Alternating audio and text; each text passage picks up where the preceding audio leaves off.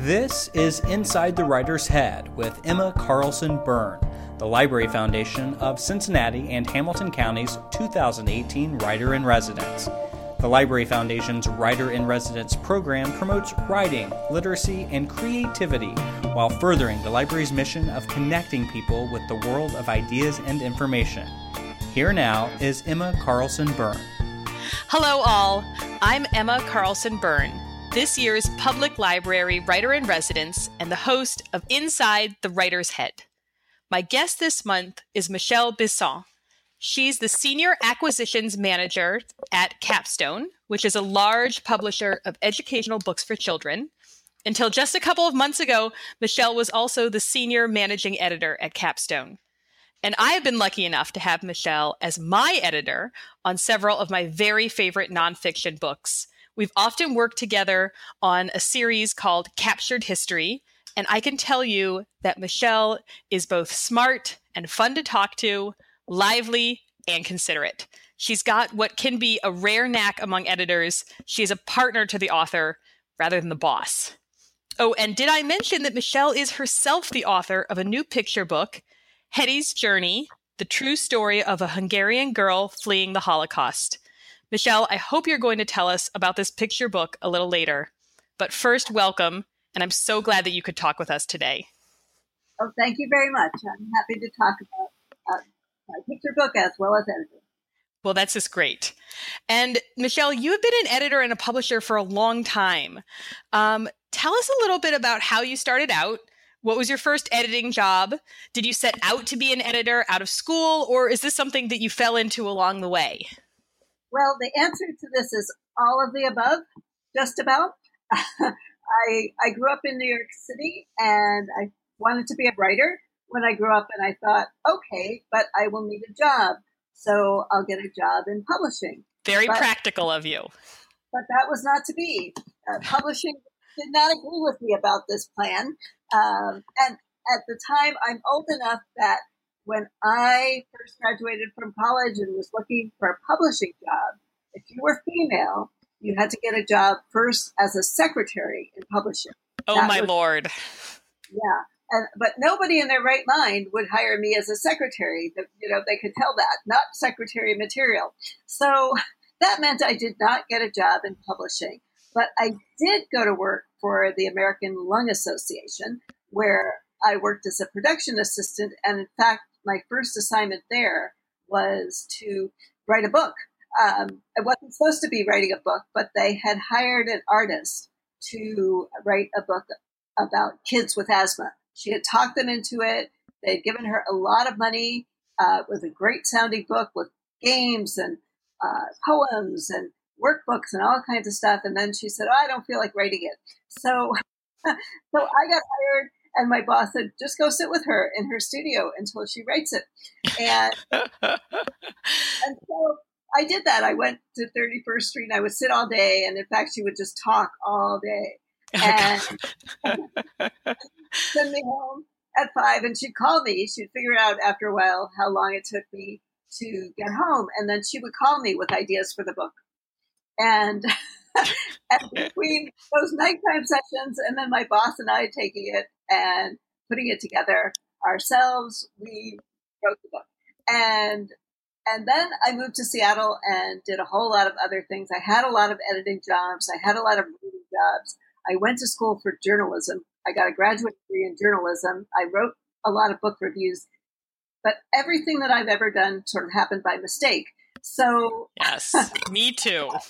Yeah, it's pretty funny. I could go on, but so I moved back to the East Coast, and I was doing of all things, copy editing for Merrill Lynch, the financial institution. Yeah. They paid a lot of money, and it was a job. And I came home one night, and I had an answer on my a message on my answering machine, and this is how long ago it was. And it said, the woman on the line said something like social issues, children's, but that was all I could hear. And I thought, I have no idea what she's talking about. And so I went on with my life, and about a month later, the same woman called back, and it was a little bit more comprehensible. And I wasn't quite sure what she said, but I thought, well, let me call her back.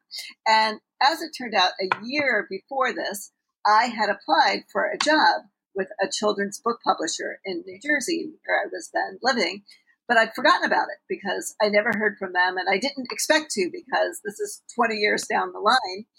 But they were looking for a social issues editor, and as a journalist, I had worked on social issues. And so I went for an interview, and I interviewed with the owners, and it was a massive pay cut, but it was what I'd always wanted to do, go into publishing, though I'd certainly never thought it would be this way, and I'd never thought about children's publishing. That hadn't been an interest of mine at all. But I took the job, and the rest is history. That was 20 years ago. Well, Michelle, I just love that you came into it by accident. That's how I found my own way to writing, and I feel like practically everything else that's happened to me. It's really interesting as talking to other writers and editors, how many of us have similar stories that we actually did not set out to do this, but we have found ourselves in it happily. Absolutely. It is cool to hear other people's stories about it. Definitely. So talk to us about the editing side of your life a little bit. Let's start out by talking about some of the specific projects that you've worked on, some of your favorites. Tell us what you edit specifically. You and I have worked on nonfiction books together, but do you also edit fiction? Just give us kind of an overview of what you work on in your daily editing life. Yes. Well, as mentioned, I have been doing this kind of editing for 20 years, which means that I have edited almost everything, every type of book for kindergarten through high school, through 12th grade. And my specialty and the areas I like best are what is considered in children's fiction and nonfiction upper level. And upper level can mean, as you know, anything from 4th grade up. Mm-hmm. So the captured history books that we do together, those are upper level for capstone because they're meant for the middle school level. And my loves tend to be history and upper level books, social justice books. In fact, when I was at Enslow and Marshall Cavendish, the two publishers before this, I worked on Supreme Court landmarks books. I worked on issues books looking at things like gun control from both sides.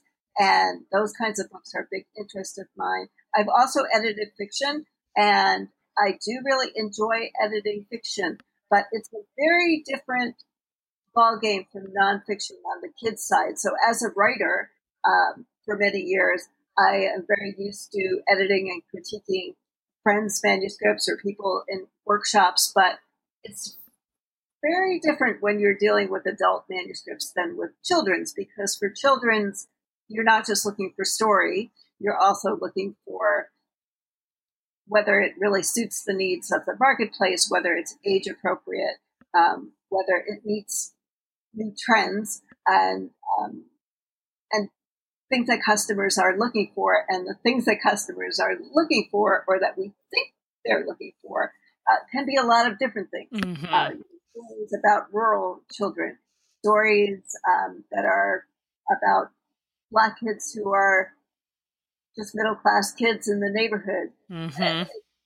It's a lot of different things. How do you work somebody, a story that is, about a haunted house? How do you fit kids in it who aren't just your typical, everybody is a white kid and everybody is perfectly healthy? How do you put a disabled kid into a story without it all being about the disability, but without it crossed over? So there's a lot of that to deal with, and that's very interesting in a different way than dealing with, say, social justice issues. Yes, I can appreciate that. Listening to you talk, I'm just thinking about all of the fiction manuscripts that I've worked on in which I and the editor are trying to balance all of those aspects all at the same time and tell a good story too. Absolutely. So, Michelle, tell us, let's get a specific story from you. Can you pick out a book or a series that you've edited recently or in the more distant past that really stands out for you? It could have been particularly difficult or particularly rewarding, but one that, like, when you think back to your long career in editing, it really just sort of pops out in your mind. And tell us a little bit of like the story of that book and or the story of the series. Well, I think I will talk about Captured History. Great. Which is a series that I have been working on recently that I came to, in fact, not as the original editor of the series, but we have a process at Capstone where you have an editor and then you have someone known as an editorial approver, which is somebody who is a peer or a manager who looks over what the editor has done, mostly to find the things that one person is always going to miss. That's the one thing about being an editor is no matter how great you are, or a writer for that matter, no matter how wonderful you are, you're going to miss something. Always. You're always. And so you need somebody to do that. And Capstone is unique in my experience of having someone who does that, which I think is great. So I came into Captured History then the easy way as the editorial approver on a series of books that one of my favorite editors worked on, and I just loved them. And when she retired, I jumped to take them over. And I think the thing about Captured History, of course, you know what they are, right. But Captured History starts from the idea that a moment in history can be captured by a photograph. So for Kent State, which is one of the books that jumps out at me, the photograph is, of course, of the massacre of 4 students at Kent State during the Vietnam War era. There are some that are a lot less painful, but most moments in history, the sinking of the Titanic is less personally painful, but it's pretty horrible. I mean, most Captured History is going to be something bad that happens. Yes. With the exception, we have a few exceptions, like Blue Earth, which is the moon, the Earth. Things like that. Right. But I love the whole concept that you can take a moment in history and look at it through a photograph, look at it through the photographer's eyes. What was he or she thinking? How did they come upon it? To expand on what we were talking about earlier, a lot of the times you find that the photographs happened by accident. Yes. They happened to be there. They didn't know what they were getting. Didn't know how important it would be, even if they did know what they were getting. Right. And so that's great. And it's also one of the things about Captured History that I find so interesting is that these books are about 10,000 words long. They're so not very long. They're longer than a third grade book, but they're not very long books. And yet so much is captured in that short amount of space in those few pages. And of course, a lot of the reason for that, of course, is that every page or every spread has a photograph on it. But still, you pack in an awful lot, and the photograph is so much a part of the story. But I also have been blessed, really, by having great writers for the series. You among them, the writers bring great passion to their subject and really love them, and it makes the series that much more enticing and interesting. Well, and I really appreciate hearing that, Michelle, and we can just make this a big love feast, but I have really loved working on the series with both the previous editor and with you, and what has been fascinating on the writerly end is just getting a chance to just go really deep into a subject, to learn, during the book that was about summiting Everest, what were they carrying in these crates that they trekked all the way across Nepal? When I wrote about Frederick Douglass, it was learning about the photographers behind all of his photographs. Really, it's just a chance for me just to geek out and do a whole lot of reading, which, what's better than that, really? So, Michelle, the life of as an editor, I think, is shrouded in mystery for a lot of writers. At least it is for me to some extent. I mean, editors are gatekeepers and they are decision makers and ideally they're partners. But, for a lot of us writers, editors are voices on the end of the phone or on email. So I'm hoping that you can tell us a little bit about your daily life as an editor. Could you take us through a typical day of yours, step by step? Tell us, how do you spend your time at the office? Like, what are you doing all day?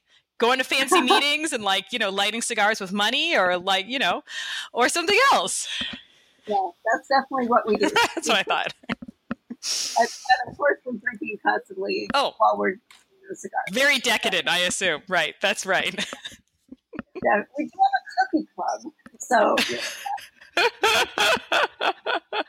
That sounds more like it. Yeah, so that is really more like it. And of course, as anyone would say, well, there's no typical day, but I will give you an idea of what it's like to at least start a day and go through a manuscript. Yeah, let's lift the veil a little bit. Yeah, and so it depends what stage you're on, but a typical day in the office to begin with starts with going through the mountain of email that no matter what you've done the day before has amassed in your inbox. And that's going to be internal and external and people wanting stuff. And yes, we have a lot of meetings as well. Many of those meetings are about tracking manuscripts that are in progress because any manuscript has a deadline and we have 2 publication seasons a year. And we have to meet, that's kind of starting from the back in a way, that's the bottom line. We have 2 publication seasons a year, and we have to have the books ready to go to print by a certain date. And then you work backwards. If you're lucky, 6 months. If you're not lucky, which usually we're not, 2 to 3 months. And in 2 to 3 months, you have a lot to do because as you start the process really starts with figuring out what are the books we're going to do this season. And so there are a lot of meetings that have to do with brainstorming ideas for what do we want to do? What do we need to do? What would work with the list? And so there's input from sales and marketing and other people in the publishing arm to see whether these books will work. But let's just pretend that we're doing Captured History and we already know that we love the series and we have ideas that have passed. You still have to start off a writer, and so we have what's called a project brief, and the project brief spells out what a writer needs to do. And so we've sent a contract, and one of the things a writer needs to do is an outline. And so we get in an outline. And so when we get in an outline, we have to read it. And the first thing that happens when I get an outline from anybody is I think, I don't want to read this. Who wants to read an outline, really? It's like all the work and none of the fun. Yeah. And what if I miss something because it's only an outline? And then they send me a manuscript and they'll, I won't think it's exactly right. And they'll say, but you approved the outline. And so all of the pressure and none of the fun, really. There you go. So then I answer emails because that's more fun. Then, but eventually, okay, I have to look at this outline. And so what I do is I try to read the outline without immediately jumping on it or saying it's okay. Because I'll have both impulses to just say, yeah, this is great. Especially with writers I've used many times before, which is often the case. I have to really resist the temptation to just say, yes, you know what you're doing. Go ahead. So I will try to look at it and not comment. I usually cannot do that because as an editor, I can't help myself.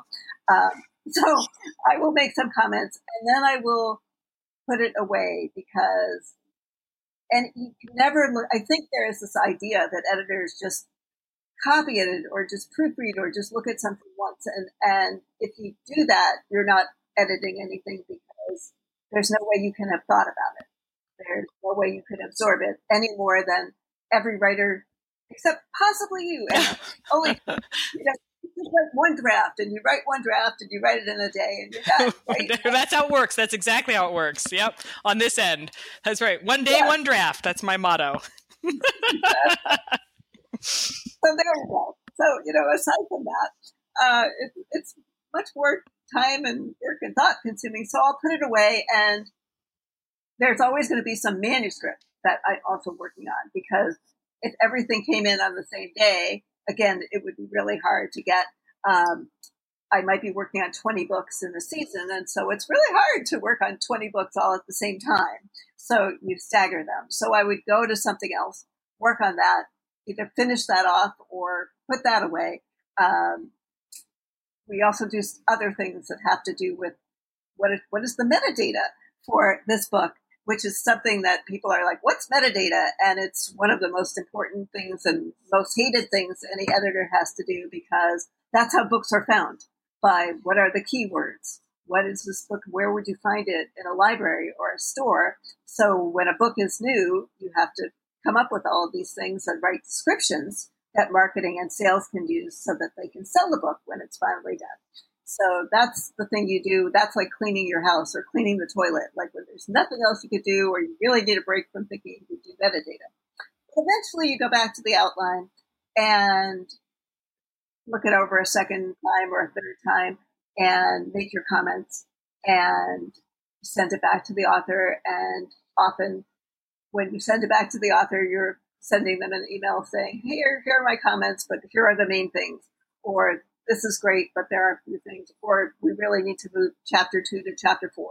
So a lot of what an editor does, both in outline and manuscript, is what we would call structural editing, which means looking at how the author has organized the material, because you can have great material, you can have a lot of material, but you don't necessarily know how to put it in the right place. Now, something like Captured History has a pretty firm setup, as most of the books that Capstone does has a pretty firm setup, but still there are ways that you can go wrong or just get a bit confused. So the way Captured History is set up is there's an introductory chapter. This is what happened. And it's unusual because most books lead up to something, so the event doesn't happen till the end. But in Captured History, the event happens in the beginning.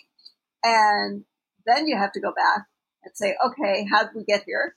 Second chapter. And then third chapter is let's expand on this. And fourth chapter is what happened afterward.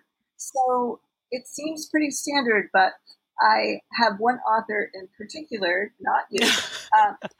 Oof, what a relief. She's fabulous, but she gets so involved with her material that she cannot see the forest for the trees. So I might get 16,000 words when I need 11,000. Oh, no. Oh, yes. And some editors just send those manuscripts back, and I might, depending on who it is, but with this particular author, I would never do that because she needs guidance, basically. And so I will go through it often a number of times. It's sort of like a jigsaw puzzle that you think, wait, this goes here, this is in chapter 4, this goes there. This is really interesting. Wait, I think I read that before. So a lot of what you're doing as an editor is figuring out also, what will it be like for someone to read this? Someone who's 10. And that's maybe the most important thing in children's publishing, is that you have to think, if I knew nothing because I was 10, and let's say you're writing about 9/11, a 10-year-old was very barely alive and certainly not conscious. So the things that we don't have to think about because we were alive and we remember it and it's unforgettable to us, they don't know about. The Berlin Wall or the Vietnam War, these are ancient history. And so you have to think about those things. But so the first thing that you do is to look at level. Is it right for a kid? Is it structurally right? Does it read well? And eventually you also look at the language level. Can they understand it? But I'm talking about this as if it's a day. But in fact, of course, this is going to happen over a series of weeks and months. Right. So, well, and Michelle, as you we're talking about your side of, the process, as I'm on the writerly side, I was really thinking about how much of your time, not just over the course of the day, but of the course of the whole book process, is spent building a relationship with the author, and how carefully you consider your relationship with that author, how they write, what they're like, and then comparing that relationship to the material that they have sent you. For this author, I would send it back, but for this author, I know her and I would not send it back. And, as a writer, I appreciate that. And I was wondering if you could talk a little bit about how you see the relationship between the editor and the author from your perspective, and talk to us a little bit about what you especially like to see in writers. As aspiring writers listening to this podcast, this could be especially helpful. And what you especially don't like to see. Any of your special pet peeves from writers. Just let us in on it. Okay. Sure. Well, as somebody who is a writer as well as an editor, my relationship with my authors is very important to me, and I tend to look at things as a writer. So as a writer, I think, well, I don't want somebody telling me what to do, and I don't want somebody rewriting my words in their voice. And as someone who was a journalist, I had good editors and bad editors, and the bad editors would just rewrite what I wrote and make it sound really clumsy and like something I would never write. And the good editors would work with me. They'd either talk me through it, or they would suggest, try this, try that. And so that's always been the model that I followed. Not all editors, as you know, do that. But to me, I'm also very interested in building not just relationships with authors, but in building relationships with authors, then I'm building the authors and the books that I want. Because as we learn together, then the author gets to know me and what I'm looking for, and they are much more likely to do that the second time around, or so I hope. But it's a give and take. I'm also learning a lot, and also, as I've said, I'm not God. Strangely enough, I'm not always right. and so sometimes I might suggest something and think, or not. Maybe that's wrong. Maybe there's something that's not right here, and I think it's this, and this would work better. But tell me if I'm wrong. Right. And so, what I most like in a writer is someone who also will engage and who will tell me if I'm wrong, but also will take suggestions if I'm right. And in a way, the biggest word I have on either side is humility, because what I don't like, and where I tend to judge authors most, are the ones who are defensive, or who really resist and say, no, you're wrong, or no, I don't want to. And there are plenty of writers who are like, I think I've been in writing groups with some of those writers, strangely. And people who will not or cannot take constructive criticism are not going to get very far, because they're just not learning. And really, when you're in children's book publishing, the books can be great, but the books are not novels. They're not meant to be independent works of art. I had, in a previous job at a previous publisher, I was working on a series about writers, so they were biographies of writers. And I had hired this person who was a friend of one of my very best writers ever, and he was a professor, a retired professor of English. He was very bright. He was an excellent writer, but he absolutely wouldn't follow the script. Yes. So, yes. I know him, I think. You do, right? And he was very, very furious at the idea that he needed to follow a script, and that he just didn't care that these were kids, and that these were books in a series, and that they all had to follow the same pattern, and he wouldn't do it. And so we didn't go ahead with the book, and he certainly never got work in my company again. And in fact, I happen to know he went on and self-published books, and they may be great, but I have not with them. So well, that's the down and nasty side, I guess. That's right. And, I can appreciate that as someone who's worked in children's and educational publishing, for years, writing those books, that it really is, from the writerly perspective, just a fine balancing act between bringing your own voice and, energy and enthusiasm to the material, and also following the house specifications that the books are often part of a series and that they are written in a very specific way according to that series. And I would recommend any writer going in to go in with your eyes wide open. That is you have to be okay with that right up front. Like, that is the starting point. And if that's not cool with you, then that's fine. But this kind of writing is not going to be for you. Exactly right. And it's very hard for writers to understand that they're writing a book in a series. The concept of series is alien to most writers and most editors. I was not aware of books, nonfiction books, series until I got hired by a school library publisher. I didn't know about that. But once you learn it, then you realize, oh, right, if you're going to have 4 books, the same topic, they have to sound pretty much alike. At the same time, as you said, though, it also matters to me that a writer has his or her own voice, at least on things that are on the upper level, because otherwise a kid is not going to read it. So it's a balance. The books have to be engaging. They have to be lively. They have to be something a kid would want to read, but they can't just go off and be whatever you would like them to. Right. And there's a place for those books, but not here. And Michelle, I wanted to make sure that we have time to talk about a really different kind of book than the books that we have been discussing, which is your book, Hetty's Journey. This is your first picture book, and correct me if I'm wrong, but I believe it is your first book as the author for kids. And not only that, but Hetty's Journey tells the true story of your mother's escape from Germany during World War II. Do I have that correct? That is correct. Not Germany, Hungary. So I would love to hear about the motivation behind this story, what caused you to sit down and begin the project, if it was something that came to you in a burst of inspiration, or if it was something that you had considered doing for many years.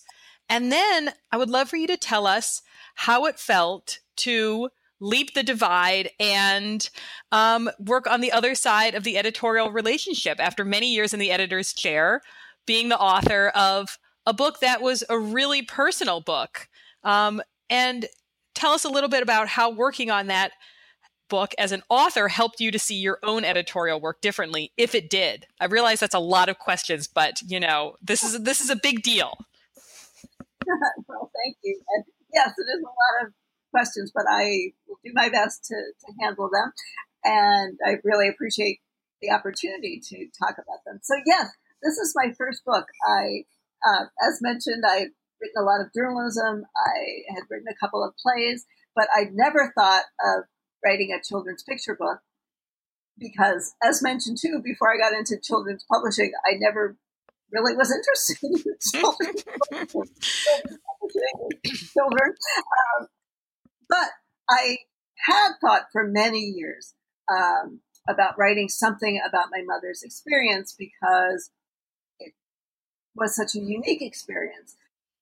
As I've said many other times, I think that the typical Holocaust story is somebody was in the camps, and not to make light of it, but someone was in the camps, the concentration camps, and they either died or they survived. And so the story is about their being dying or surviving.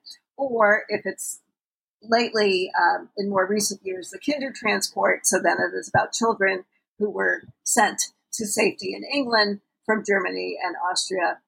Again, very, very, very important stories, not to downplay them in any way, but stories that have been told a lot. And my mother's story was a very different story that I had never heard from anyone else, because my mother was someone who, as a teenager, had to cross Europe and through Nazi Germany alone in the middle of World War II as her family was escaping Hungary.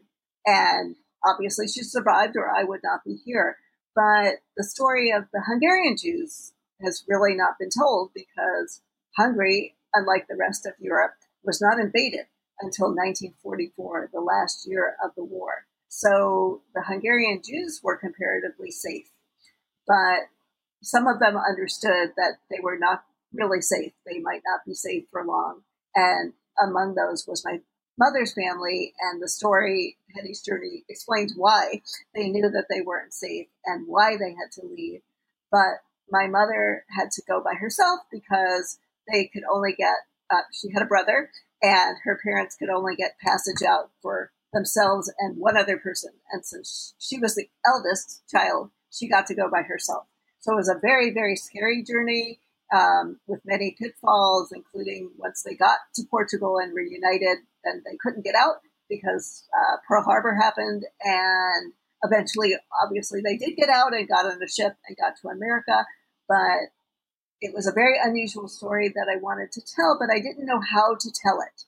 And as a young woman, I had written a lot of short stories, but it wasn't a short story and it wasn't fiction and it wasn't a play as far as I could see. And I didn't really know what it was.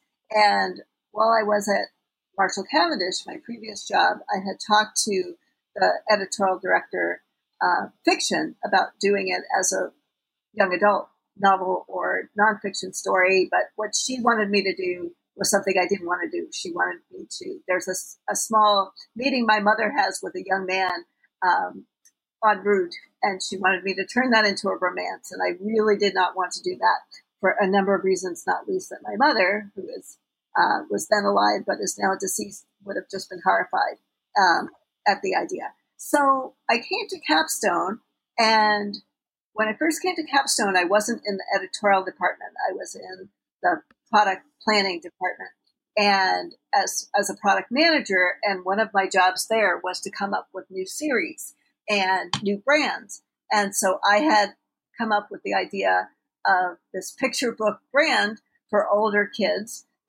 that would tell a pretty sophisticated story in nonfiction, but would do it with pictures. So not a graphic novel, but not a little baby, picture book.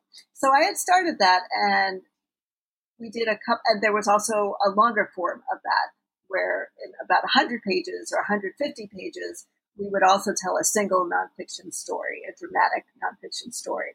So as then an editor, I worked on a longer book about the Kindertransport, but we also did a picture book called Jars of Hope, which was about a woman who saved children during the Holocaust.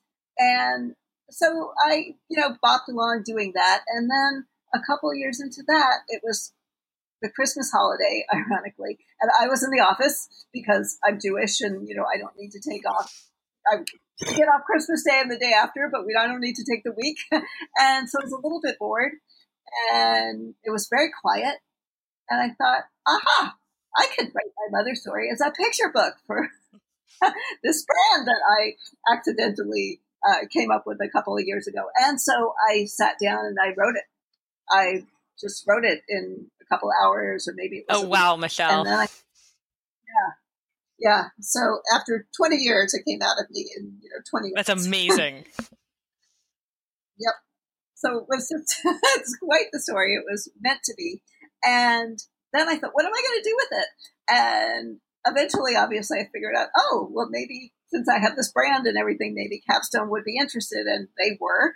And then, and then came the editing. And who edited you, Michelle? Who was that person to you? Was it someone you knew? Well, with someone I knew, of course, and worked in the same office with, but we'd never worked together because she worked, at that time, Capstone was separated into school library, classroom, and trade divisions. Right. And she worked in the trade division. So I certainly knew her well enough to, say hello to and chit-chat with, but we had not ever worked together. And so when it was assigned to her, I waited. Like, have I embarrassed myself? And she's just trying to figure out how to tell me. what's going on, right? Finally, and speaking of embarrassed, like finally, she said, well, we do this thing in trade where we sometimes take a book and everybody who's in the department looks at it and basically tries their hand at editing it. Great. Yes. And I, after swallowing a lot, and thought, well, should I take this? I don't know how to take this. Should I take this as a compliment? Or, and she said, yes, because everybody really wanted to read it. And I thought, okay, good. Well, Phew. but that's good, but nothing like multiple. Oh, editing. Absolutely. All writers love to have multiple editors' hands on the manuscript. Absolutely. And so then when she came back to me, after she had to sort through, it took a long time because she had to sort through all of it. She wanted me to take a direction that I was not crazy about, but I was being edited, and so I was on the other side of the fence, so to speak. And as you know, I'm not happy with uncooperative editors myself. And so I thought, okay, well, I'll try this, but it was a little bit confusing. But then I got into it. I thought, all right, like I could see this is, and what she wanted me to do was introduce some dialogue between the daughter and the mother, because the thought was this would bring kids in more. And so I did it, and it wasn't a lot. But I wasn't crazy about it, but I thought, okay, if this is what it takes, I haven't worked on a picture book before. And there were other things she wanted me to do that I thought were definitely the right things to do. They were hard for me, but I knew she was right. And that was to introduce more emotion into the story. And I knew she was right about that because that's hard for me. I'm someone who I've done a lot of journalism. I've written a lot of dialogue, but getting at the feeling, that was tough. But I did that, and I thought that really, really, really strengthened the story. And so that was good, but it was not easy. And it was also not easy to rewrite because I had a full-time day job. Oh, right. Let's not forget that. and to get into that mental headspace where I'm just focused on something. So I did most of the initial rewrite while I was in fact technically on vacation, at my niece's house in California while she was at work. But that was good. And then what happened was that, as mentioned earlier, there's always an editorial approver. And the editorial approver was someone that I knew quite well, one of the managers in my department. So again, we'd never worked together, but she took a look at the manuscript and said, I hate this dialogue, take it out. God. I just had a moment where I thought, oh, I have been there, Michelle. But my response was actually, oh, thank you. I am so glad that you are looking at this because I hate this dialogue. But you get to say it because you're the editorial approver. But it was very awkward and funny because I worked there, so everybody was kind of tripping over being really polite and saying, well, I'm sorry, but, and then she was saying, the editor thought it was just like they talk about Minnesota nice, and there was a lot of that. Yes. I can imagine. So once we got through that and the dialogue was gone, but the emotional resonance was put in, there were still minor things, as you know, there's always tweaks back and forth. And we also, on all of our nonfiction books, we have a consultant. And I was very worried about what the consultant would say. And I had this crazy thing. I think, what if he says that this is not true and none of it happened? You say, how could that be? But maybe he will say it, but maybe he won't. Yes. And of course he didn't, because that's ridiculous. But he did have a couple of comments that were helpful in terms of the history of Hungary that, went beyond things that I knew. And so that was helpful. But the biggest part of working on a picture book, the biggest part that was most time consuming as well and toughest was working with an illustrator. That's right. Because and what had happened was, because it was historical and my family, I had a lot of reference material that I gave to the art director to give to the illustrator. But at first he just didn't look at it. No. Oh, no. Oh, yeah. And so things came back looking really wrong, and people looked nothing like the people in my family, and the suitcases could not have been from that era. And so there was all of that. But then everything, again, once we talked to him and the art director was great, everything was beautiful. He did a fabulous job, and he just needed, I guess, to be focused in and to look at what he was given. And again, I was very lucky as an in-house author to have that much input on the sketches and illustrations. That's something that wouldn't have been true had I sold this to a big publisher and not worked there, because usually the authors are just not let in at all, or until very late in the process. So that was very lucky. So in terms of how it changed me as an editor. Yeah, did it at all? Or did you find that, like, you know, the ways that you worked with authors still held true, that they were good ways, and that after being through your own process, you found that they were still good ways? Yeah, I think that it made me, again, sensitive to how authors take comments or criticism. I don't know that it changed anything in what I do. Yeah, that they were good. The way that you were interacting with your authors held up after being through it yourself. I think so. I hope so.